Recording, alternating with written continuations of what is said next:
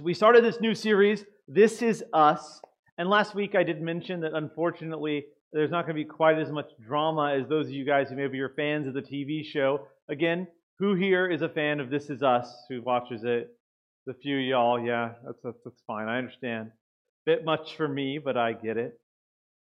Last week we talked about, we're kind of going through little parts of our mission, our vision, our core values here at Element Church. And last week we talked about knowing God.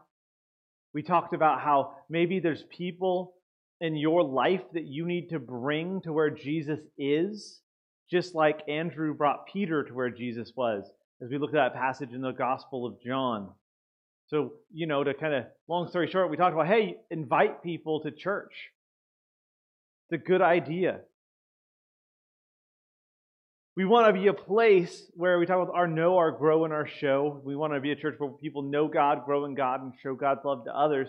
We want to be a church where people know God in a real way. So we strive as a church every Sunday to be a place where Jesus is represented well and where people can encounter Jesus maybe for the first time or the first time in a long time, or just reconnect in worship with Him every Sunday. The church is weird. You know that? Not just because you're in it, but not just that. Not just because I'm in it. The church is a weird organization because the church exists in many ways for people that aren't here. Now, there are purposes inside the church that are for the people in it. But when Jesus gave the Great Commission, He talked about going into all nations with the gospel. He talked about going to places where the gospel was not and taking it to them. The church, when it's given its commission, was saying, hey, you guys, you exist for the people that you are going to go and find and baptize and disciple. You exist for people who aren't here. And in fact, time and time again, what you see is an inward-focused church. A church that's focused all about what they can do for the people who are in the chairs very quickly becomes a dead church. We exist for those outside the church. And then we put stuff in place here so that we can reach out to them. So we can show them, hey, there's people here who love you because Jesus changed us and because Jesus loves you. And hey, you who are not here, you outside these walls, we want you to know God, then grow in God, and then be another person who shows God's love to other people. And I think for all of us, it's important to realize that as we know God and as we grow in God, we are still inward-focused Christians until we hit the third one. Until we start saying, okay, Jesus, how can my life be used to show God's love to others? And last week we talked about a very simple one, which is, hey, if we can identify that where Jesus is, and so we believe that Jesus is present with us here at Element Church, one way we can show God's love to others is pretty easy, and it's by saying, hey, come with me and come to church and you'll hear about Jesus. But today I want to give you another way that you can show Jesus with your life. And I think that this is a really important one, and it's easier than we often think. Because there is complicated ways to show God's love, and ones that require a little bit more of us, like knowing your story and being able to tell your story of how you came to Jesus to someone else. But I think it all kind of starts with a really fun word called hospitality. Who here wants to be hospitable?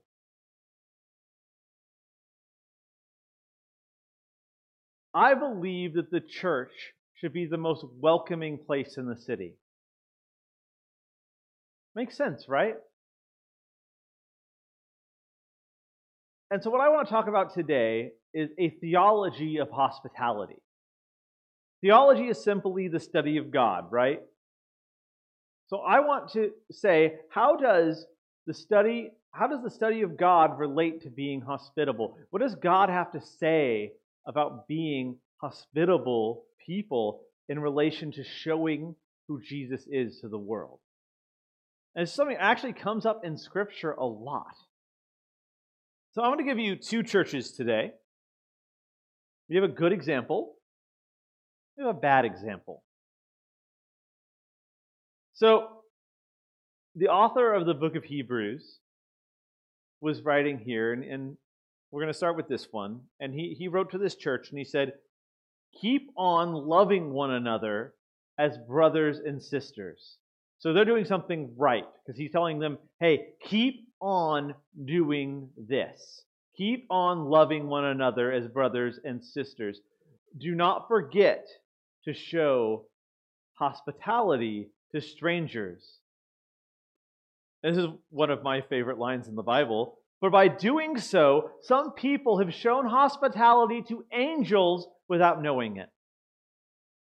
Continue to remember those in prison as if you were together with them in prison, and those who are mistreated as if you yourselves were suffering.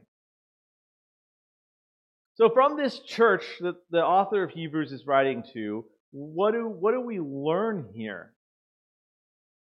What do we learn about hospitality? What do we learn about what that looks like inside of our community? Because he certainly is encouraging it, right? He's telling them, hey, these hospitable acts are important. He starts with we're to love each other who are a part of our community. That's our Hebrews 13:1 there. Keep on loving one another as brothers and sisters. We're to love each other. Crazy, right? Ever been to a church where it didn't feel like that? Yeah, it happens. It happens. So we have to remind ourselves that we're to love each other. Love is expressed in actions, right? We're to act in love to each other. I think this is hard to accomplish just on a Sunday morning. Especially as churches grow and they develop. When a church is 20 or 30 people, it's a little bit easier for everyone to love and to engage with each other. As churches grow and they get a little bit bigger, it becomes harder and harder for everyone to have a relationship with each other. That's why we do life groups. Because life groups give smaller context for us to get to know people and to love people. I think also loving each other in our community means that, did you know that when somebody has a need in the church, you don't have to call me? You know that? You know that you can just help? It doesn't all have to route through me. That's okay. You can just help someone. Isn't that cool? You can do that. That's hospitality. When it says that the church is to meet each other's needs, that means that you can meet someone else's needs. Now, if you ever want to do something like anonymously, of course you can come to the church. If you can't help someone, of course you can come to the church. But we're to be hospitable to each other. Which means it's not just the organization's job. It means you can do it too, which I think is pretty cool. Did you know in loving each other that we can pray for each other? Yeah, we can. If you're around someone and they say, hey, this is going on in my life, I'm having a really rough time with my marriage, I'm having a really rough time with one of my kids. Oh man, this person at work is driving me crazy. Been sick. You can just pray for them. One of the 6 fundamentals of the Christian faith listed somewhere else in the book of Hebrews, one of those is actually the laying on of hands. And then In other parts of Scripture, it talks about how we all can pray for each other. And there are situations in Scripture where it says, hey, call for the elders of the church. Is any among you sick? Then you call for the elders of the church and they will, pray for you. But you can pray for it. Hospitality starts, showing Jesus to others starts with you. And it starts with you realizing that, hey, when someone has a need, I can just pray for them. We're to love each other who are a part of our community, and love is expressed in our actions. What did we talk about last week? We talked about last week that what we believe is shown by how we act. So we believe that we're to be hospitable, then it's going to show in how you act to each other.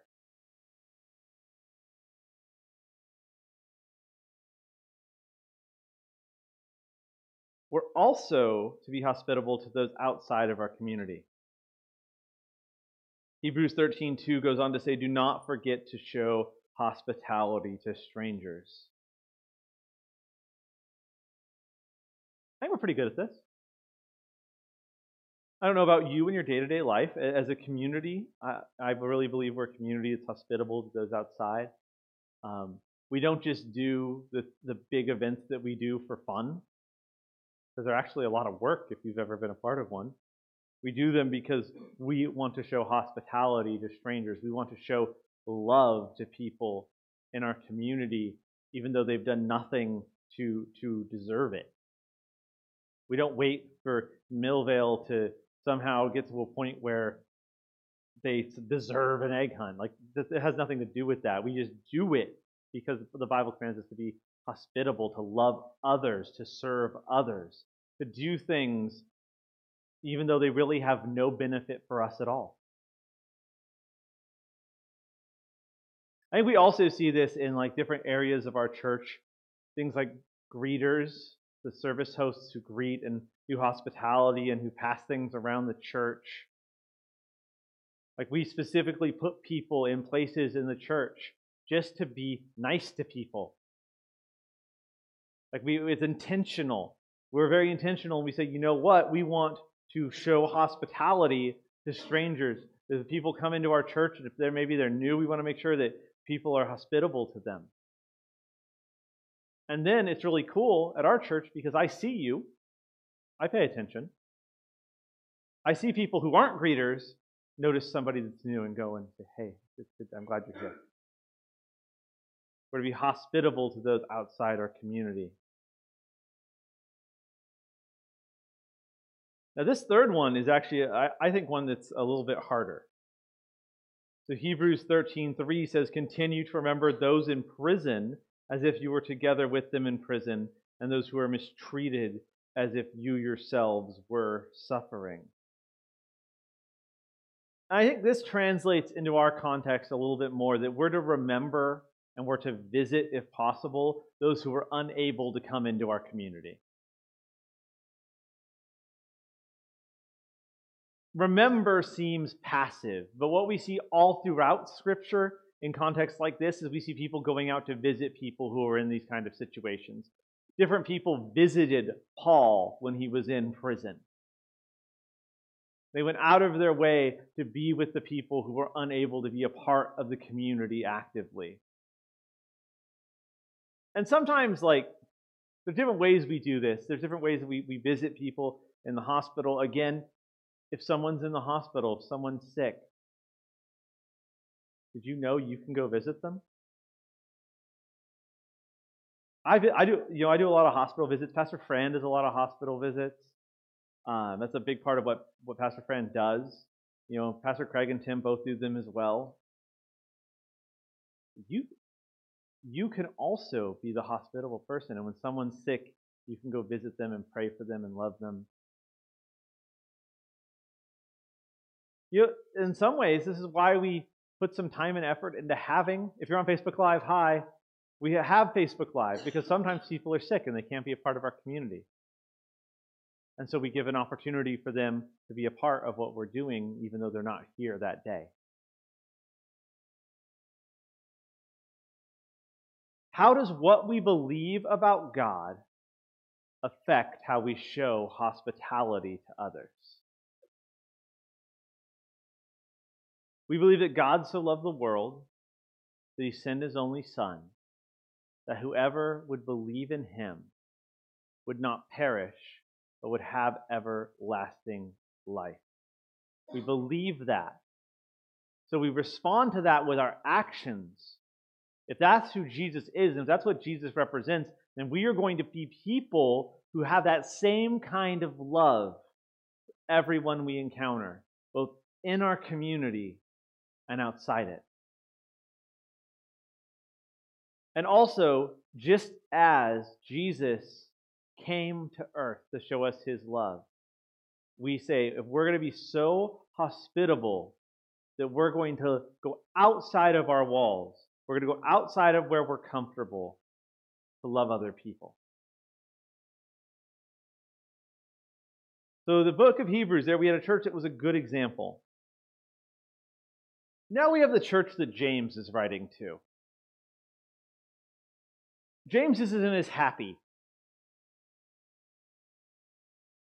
He says this, "My brothers and sisters, believers in our glorious Lord Jesus Christ, must not show favoritism. Suppose a man comes into your meeting wearing a gold ring and fine clothes, and a poor man in filthy old clothes also comes in. If you show special attention to the man wearing fine clothes and say, 'Here's a good seat for you,' but say to the poor man, 'You stand there,' or 'Sit on the floor by my feet,' have you not discriminated among yourselves and become judges with evil thoughts? Listen, my dear brothers and sisters.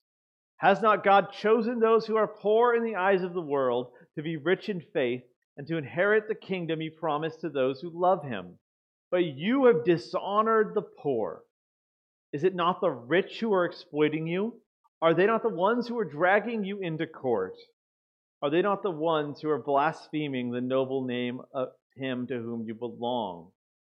If you really keep the royal law found in Scripture, love your neighbor as yourself, you are doing right. But if you show favoritism, you sin and are convicted by the law as lawbreakers." So James doesn't like favoritism. I don't know if you caught that.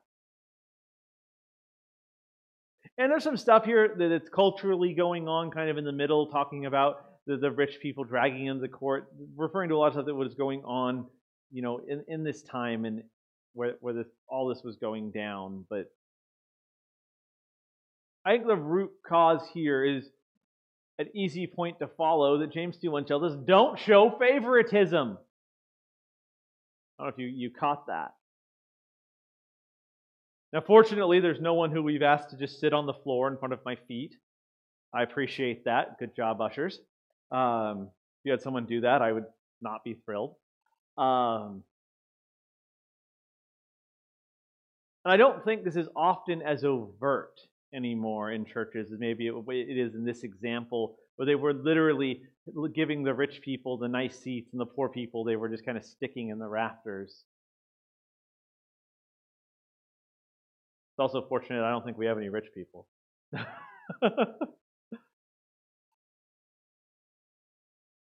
But I think it becomes more subtle. I think, although sometimes it's rich and poor, sometimes it's other things in our culture. I think we show favoritism to people who we're comfortable with. That's different for every person. Maybe you're uncomfortable with people with a certain skin tone, so you show favoritism toward people that you're comfortable with. Maybe you're comfortable with people who speak a certain way, and so that's who you spend time with. You've got the Yinzer accent. You want to talk to people that got the Yinzer accent, right? Yin's going down to John Eggle and that. Santan. Maybe it is like you're only comfortable with people who are you feel like are at your level of life. Maybe Maybe it's you're young and you don't want to get any wisdom from people who are older than you, or you're old and you don't want to listen to the nattering of the people younger than you.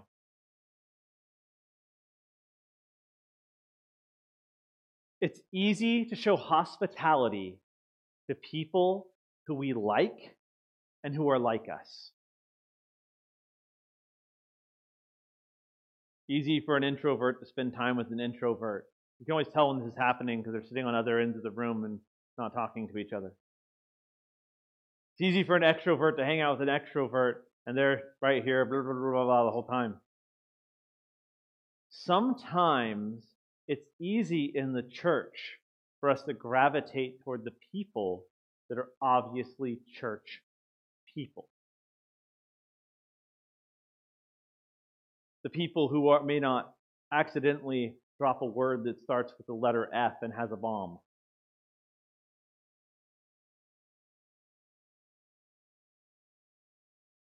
People who dress right, who talk right. Praise God, Brother Germison. It's so good to be in the house of the Lord today. I don't know if we have anyone in this church who talks like that. If somebody called me Brother Germison, I wouldn't know what to do with that. I don't know if that's ever happened. Don't show favoritism. James's challenge to us is to break that thinking.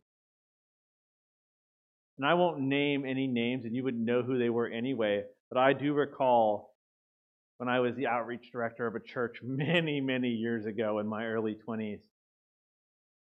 And one of the elders of the church looked at me and asked me why I couldn't do outreach to rich people. Because he was getting sick of all the poor people who were coming into our church from our outreaches.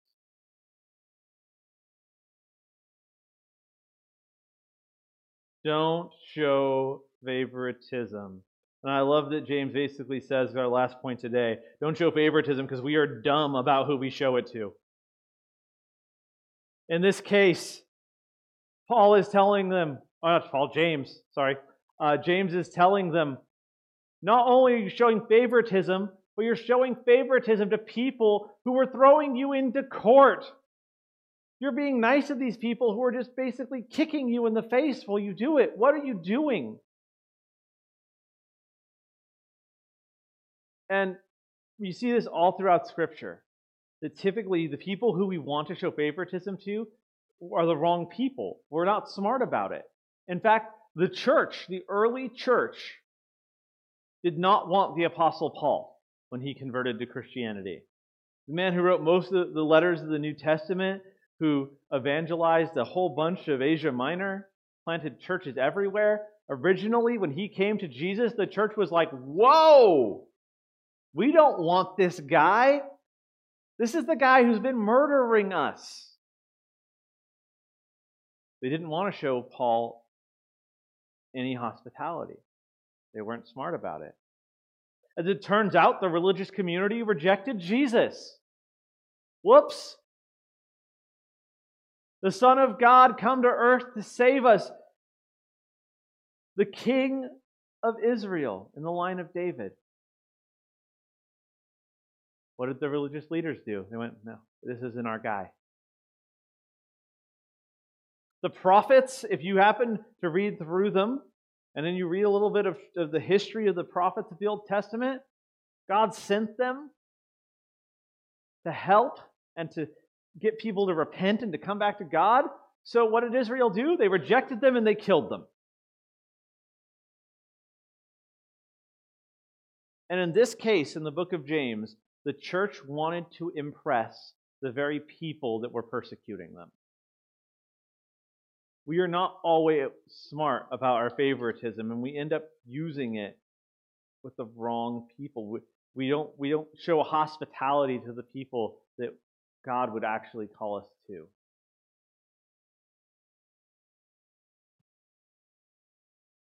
And so our challenge today, as we consider this passage in Hebrews and we consider this passage in James, is how are we showing God's love to others by our hospitality? What opportunities are we looking for to do it ourselves and not to pass it off to someone else? Anywhere in my life am I showing favoritism?